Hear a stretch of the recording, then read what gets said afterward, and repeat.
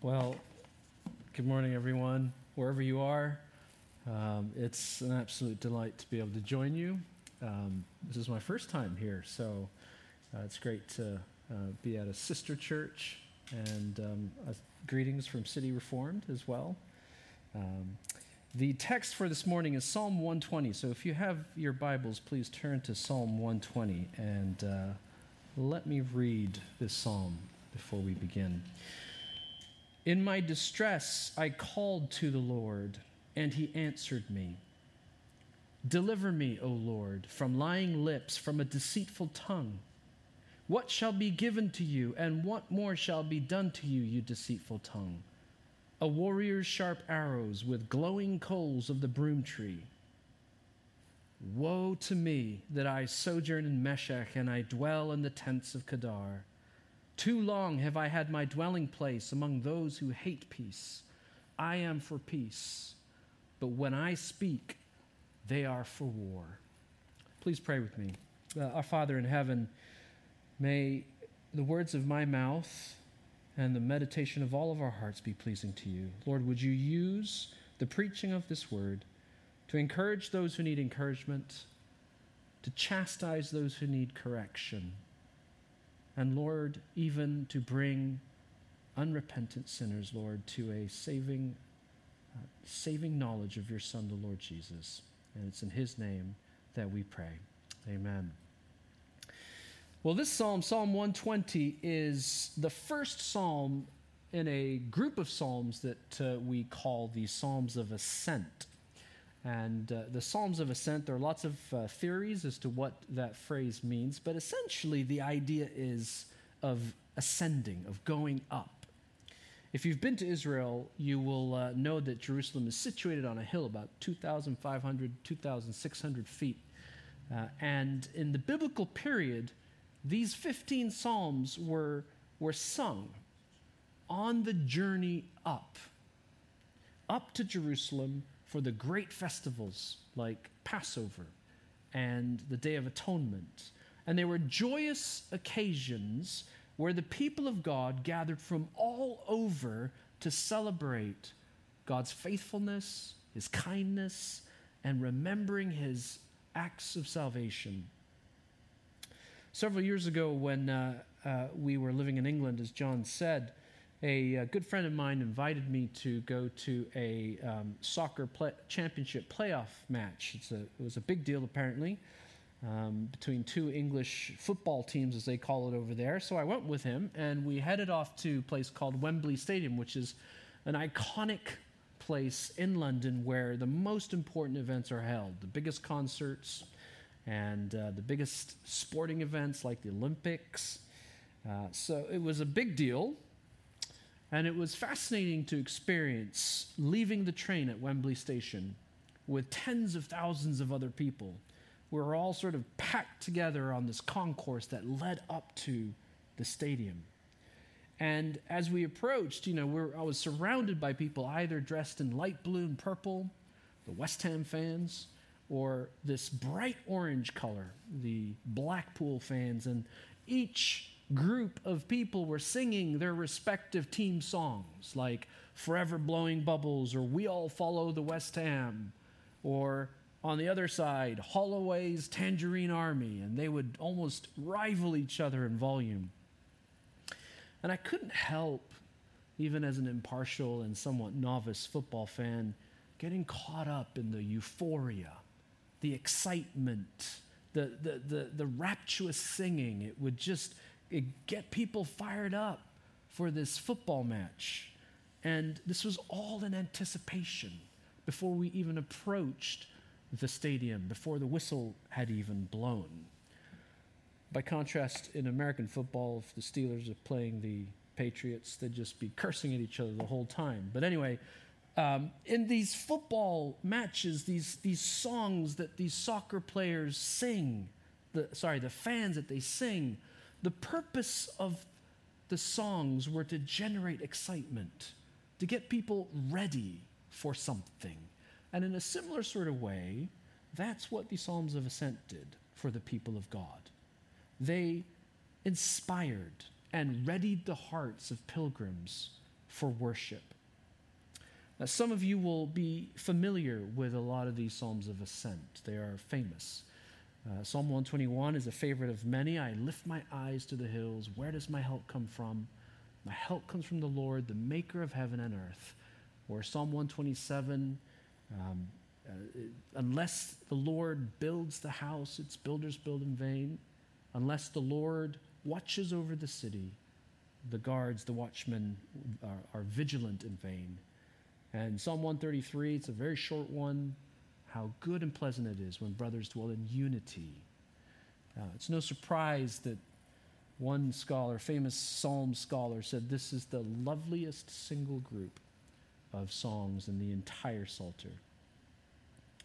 But if I were a betting man, I would venture to guess that our psalm this morning, Psalm 120, is probably not a favorite of most people's. In fact, many of you probably have never even read it or heard it.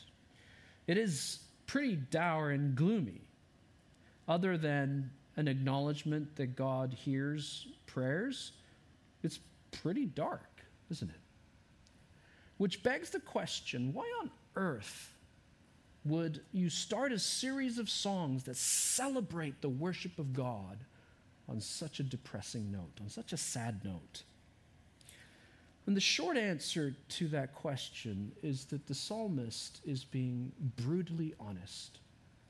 He is being honest about the place that he finds himself in his present circumstances. And that's something that is one of the great things about the Psalter is its honesty. It's the willingness to wrestle with life in the real world, as it were. And Psalm 120 is no exception to that. When we look at this psalm carefully, we find a person who is weary, who's tired from the constant battering of a pagan world that's trying to tear him down. It's the cry of a saint who is spiritually fed up with putting up with all the attacks of people who don't get him. If you look at verse 1, it starts, "In my distress." That's how the psalm begins. That's how the whole series of the Psalms of Ascent, it begins in distress. And in the following verses, in verses 2 to 4, we are told what the specific distress is for our psalter, our psalmist. And then in verse 5, this is sort of the desperate cry. Woe to me! Woe to me! And then immediately after that, we get the curious place names, Meshech and Kedar. Sometimes we like to avoid things we can't quite pronounce or things that seem a little bit strange, but these two place names are really important in understanding what the psalm is about. Meshech is a place way up in the north relative to the psalmist, way up in the north along the Caspian and the Black Seas. It's referenced in the famous or maybe infamous Gog and Magog prophecy of Ezekiel chapter 39. And Kedar is one of the sons of Ishmael, who is, of course, the son of Hagar. And the people of Kedar are not particularly nice. They are known as vicious, nomadic tribespeople who were ruthless and they would kill and destroy. And it is told that they lived in black tents of all things. Why mention these two places? Well, the psalmist is symbolizing, if you will, the hostile and the godless world in which he finds himself. It's a way of saying that he could not have felt more isolated from his surroundings if he were exiled far away, living amongst these heathen people. That's how he feels. He feels exiled, isolated. He is a pilgrim who is discouraged by the day-to-day battles of living a life of faith in a fallen world and feeling so far away. I wonder if you can relate to that this morning. If you feel that there are days, perhaps even seasons, where you just are isolated, you feel distant, you feel like God is not there. This perhaps is your song. And I suspect, especially for many of us, that it's a poignant psalm for the current situations we find ourselves in today, in 2020. Not only are we living in one of the most polarizing and divisive times in our history, politically, culturally, but this pandemic has isolated us from each other. And we aren't even able to gather as a church as we normally do. We're constrained, we're limited in so many ways, so that not only are we feeling spiritually exiled, but physically we feel like we are far. Enter Psalm 120. This is a beautiful little psalm that does two things. I think the first thing that it gives us permission to do is to just be honest, to cry out to God, to let him know the situation that we find ourselves in, to just shout out our frustrations. But more importantly, it gives us a way forward. It teaches us how we can pray in and through trials, in the midst of difficult situations, in the midst of a pandemic, so that we can move from this feeling of exile and isolation to being in the presence of God, being encouraged by the people of God. So if you think about it, it's actually the perfect first song to kick off what we call the Psalms of Ascent. As we move forward in the Psalms of Ascent, there will be songs of hope. It gets more positive, I promise. And as we approach the end, the trajectory of these songs, as we sing them as believers, we end with Psalm 132, where we celebrate being in the presence of God, within the dwelling place of God. Psalm 133, we get to celebrate what it's like to live in peace and unity with like-minded people, with believers, with brothers. And the last of these psalms, Psalm 134, is a celebration of receiving the blessings of God. That's where we will be. But for the time being, this psalm forces the weary pilgrim to live in the present, to learn how to pray when there is no shalom. And John has told me that this church has been working through a series on what it means to pursue shalom as a church. And so if I could frame what we will talk about this morning, here's the question that I think we can think about as we approach Psalm 120. How do we live in a world where it seems as if there is no shalom? How do we live? What are some things that we can do when we find distress everywhere, all around us? And there are three things that I want to briefly touch on that I think this psalm teaches us. The first is we are to hold on to prayer. We are to turn to prayer. We are to pray regularly. The second thing we'll see in this psalm is that we are to trust in God's sovereignty. Specifically, we are to trust that God sees injustices, that God will act accordingly. And the last thing that this text teaches us is that we are to hold on to the body, the people of God, the church. So let's take a look at the first point here in Psalm 120, verse 1. The first thing we learn is that we are to pray. We are to pray in such a way that it becomes our natural instinct. I think that's what we see in the first verse, isn't it? In my distress, I called to the Lord. That's the first thing he does, right? He instinctively cries out to God. He doesn't say, in my distress, I looked inwardly and wallowed, felt sorry for myself. He doesn't say, in my distress, I turned to so-and-so. He says, in my distress, I cried out to the Lord. Isn't it true that for many of us, when we are discouraged, the temptation is to do anything but to pray? We go for a run, perhaps, to just clear our minds. We call a friend, a family member, someone we think will sympathize with us. We look for distractions. We surf the internet, we binge watch Netflix, we eat a lot of ice cream. Whatever it may be, the first thing oftentimes for us is not turning to God in prayer, but that is what the psalmist does. He cries out to the Lord in prayer. Another thing to point out here is that the crying out to God in Psalm 120, it's a meaningful prayer, isn't it? It's not a Hail Mary, as they say. It's not a prayer that's hopeless. It's not a prayer that's just screaming out, shouting out to God all the problems of the world. This is a prayer that is confident and is full of trust. And really important to note, it is a prayer that knows who is on the other end of these prayers.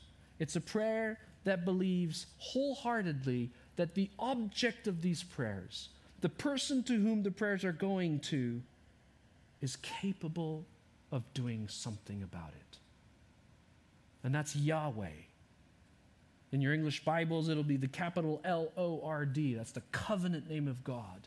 And for Israelites, when they say Yahweh, they instinctively, it brings back for them the memory of all the wonderful ways in which God has been their Savior, their deliverer, their warrior. How God delivered them from Egypt out of slavery in miraculous ways. How God paved a way out of exile so they could return back to the land. It's hard to see this in the English translations, but I just in Hebrew, understand that in that first line of the psalm, Yahweh or Lord is fronted. It's the very first word that occurs in that verse. And so it literally reads, "To Yahweh, in my distress, I cry out." And then the next line, in the English it says, "Deliver me, O Lord," but actually it says, "Yahweh, deliver me." It's a shout out to God. It's instinctive.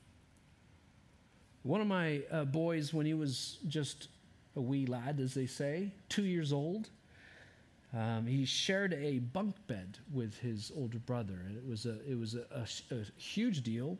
I think everyone in the family remembers it because it was the day in which the boy moved from the crib to the big boy bed, as we used to call it. And this particular child, one of the things that he had this fetish for was the upper bunk.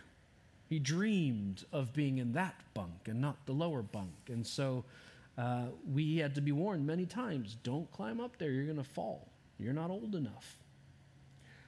But being the sinner that he is, when we weren't watching, invariably, he attempted to climb the ladder to get up to the top bunk. And apparently as he was climbing, his foot slipped, got caught in one of the rungs, and he fell back, and he was hanging upside down with a leg caught in the ladder.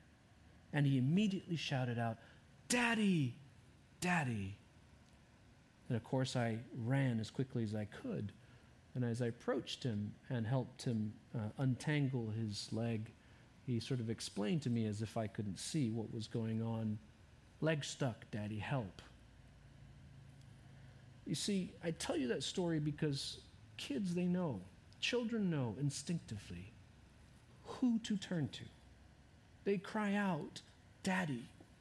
They don't pause and think to themselves, who should I contact in this moment of crisis? They don't think and analyze, what is the situation that I am in? My leg is stuck. What's the next step? The first thing they do is they cry out for help. And that is what the psalmist does here. He knows that Yahweh, the covenant, loving God, he can and he will deliver him. And there's this instinctive reflex on the part of the psalmist to cry out to God as the first port of call. And that is what we are challenged with here today, I think. We need to inculcate into our own habits that same reflex to cry out to God as the first thing we do. There's another important lesson here that I want to just mention, and that is the question of why. This isn't blind faith. The psalmist knows who to call, but there is also a reason, there is a why that he instinctively turns to God in prayer, and that is this. He knows by experience that God will hear and God will answer. Again, the devil's in the details of the text, and I think the ESV has it correctly. It should be translated something like, in my distress, past tense, I called, I cried out to Yahweh, and he answered me. In other words, the psalmist can trust God because in previous times of distress, the psalmist cried out to God, and God heard him. And the psalmist experienced what that was like for his prayers to be heard and answered, for God to intervene time and time again. And so it's only natural that the psalmist would cry out to God. And that's the way that prayer works, isn't it? The more we pray, the more we experience him answering our prayers and being faithful to us, the more we grow in confidence, the more we know the object of our prayers, he will answer, he will deliver us. And the result then is that prayer becomes instinctive. We gain that childlike faith that implicitly trusts God, as my son did when he was trapped on that bunk bed. So how should we handle discouragement? Learn to pray. Learn to pray instinctively. Turn to God in prayer because he is the only one who can ultimately bring peace in the midst of turmoil. The second thing we are encouraged to do in this psalm is to trust God's sovereignty, to trust that his sovereign justice, it will happen. If you look at verses 3 and 4, what the psalmist is complaining about is a very real situation. There are vicious people who want to cut him down. They are spewing lies, they are saying horrific things, and it's getting to the point where he just cannot handle it anymore. You know the phrase, sticks and stones can break my bones, but words can never hurt me. It's a rhyme that I think is meant to prevent kids from physical retaliation when they are being verbally abused, or perhaps even for us adults. But I think we all know that the saying itself isn't true, because words can hurt. In fact, words can be devastating. Words can rip apart families. Words can leave wounds that last for a lifetime, which is precisely why it is our instinct to retaliate, to take matters into our own hands. And as we confessed in our confession in the reading, we know that it's not right to retaliate. And also, another reaction, some of us, we slink back when we hear words like that. We feel defeated, we are discouraged, and neither of those are biblical responses. What the psalmist does here, I think, is the right response. The psalmist here, if you read these verses carefully, we see a person who is clearly meditating on God's sovereignty and his just character. He's meditating on who God is, that God is faithful to his word and to his own being, that he will, in due course, bring judgment. And so for the psalmist, to pray this is to remind himself to let go of retaliation, to let go of hatred and bitterness and the need to respond. These are beautiful words that aren't easy, but that clearly exude a confidence, a profound confidence that God will respond emphatically in this life or the next. The metaphor used to express this is the coals of the broom tree. And they are used figuratively to remind the singer, the reader of this psalm, of God's judgment. In the Near East, North Africa, the Middle East, if you go to that region, they will know of the broom tree, and the root of the broom tree was used to light up fires. And travelers, legend has it, that they would, when they were traveling through, they would look for these to cook on. And even a story is told where the traveler on their return leg, when they came back to that place, the embers of the coals were still flickering. The point being made here is that the arrows of the tongue, they are shot forth in an instant, but God's punishment against the deceitful tongue, God's punishment against those who tear others down, it will last for a long time. And the psalmist's trust, the connection to the psalm, is that he is going to trust his God's sovereign justice. And that is what gives him the ability to pursue peace in verse 6 and in verse 7, to not resort to hostility. It's the justice of God. It's a confidence in the justice of God that enables him to be able to shrug off all of the arrows that are coming his way. And it's a wonderful challenge for us, I think, that we are to commit our distresses, the specific distresses that we experience in life, to God in prayer, because we know his character and we know that he will make things right. The Apostle Paul makes a similar point in Philippians 4, verses 6 through 7, which is a wonderful text about prayer. Do not be anxious about anything, but in everything, with prayer and petition and thanksgiving, let your requests be made known to God.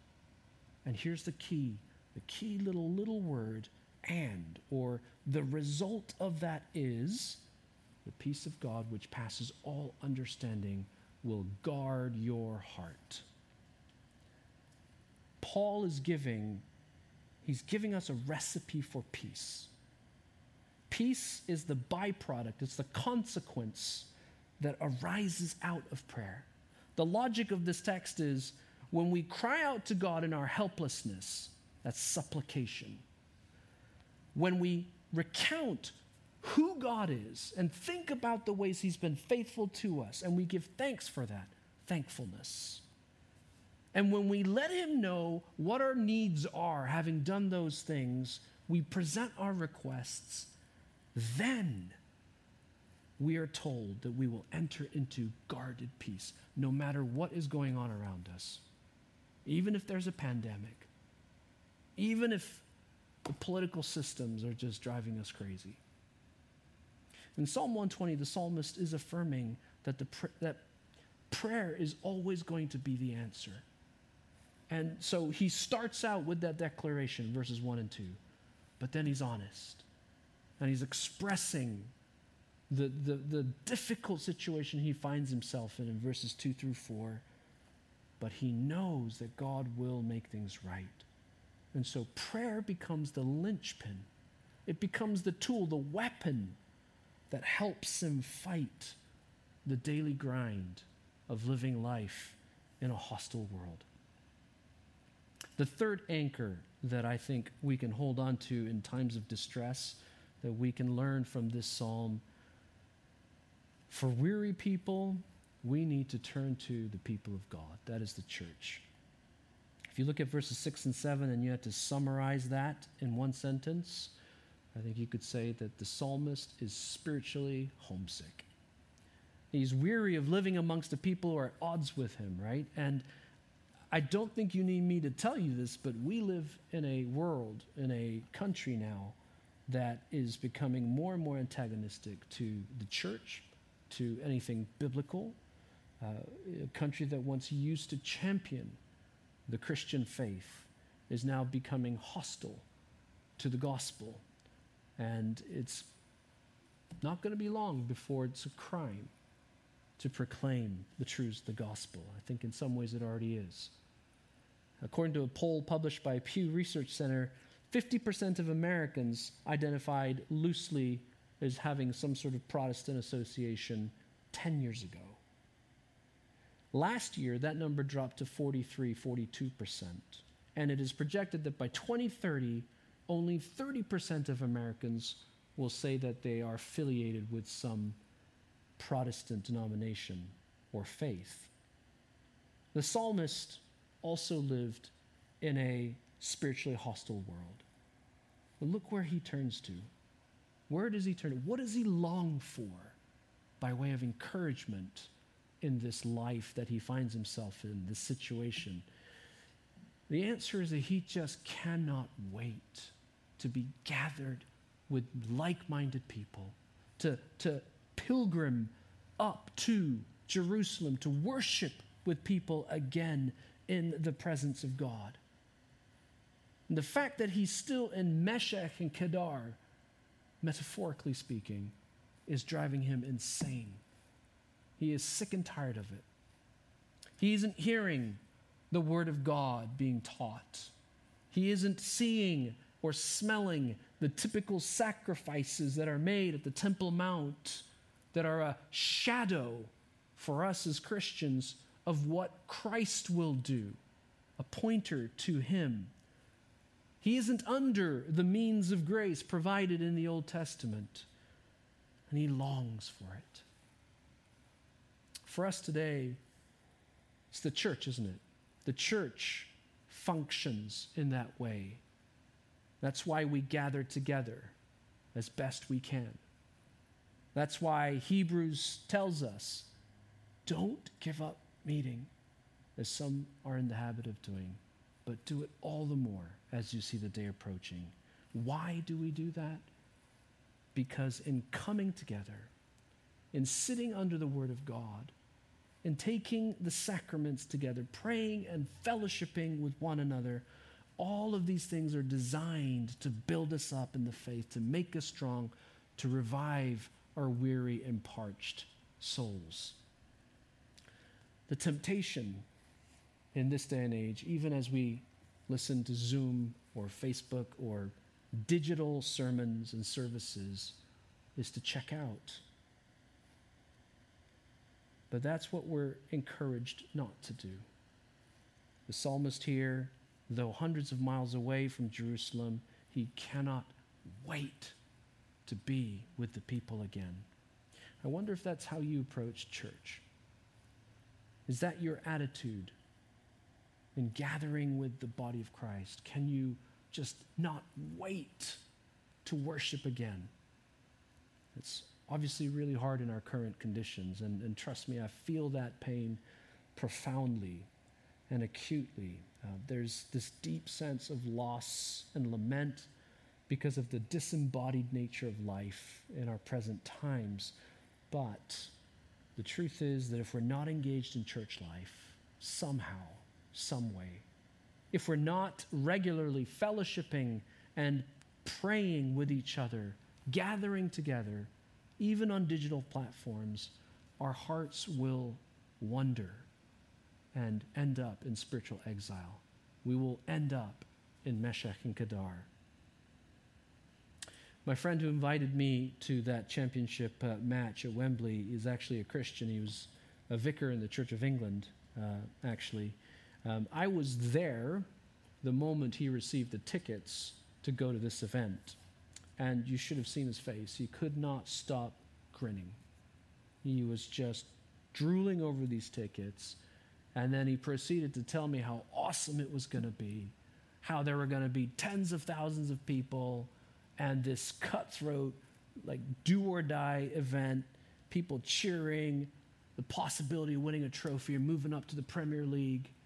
And then, really, in a desperate attempt to get me to join him, he likened it to what it might be one day in heaven, whereas we sang Revelation 19, hallelujah, salvation, power, and glory belong to God. It's this wonderful picture of where we will one day end up.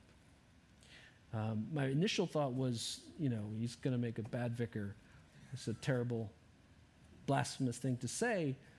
But as facetious as the analogy is, Months later, when I entered and went up, ascended the concourse, went into Wembley, watched this match, flags flying everywhere, and the thrill of the soccer match there, I got a tiny glimpse of what Revelation 19 might be like.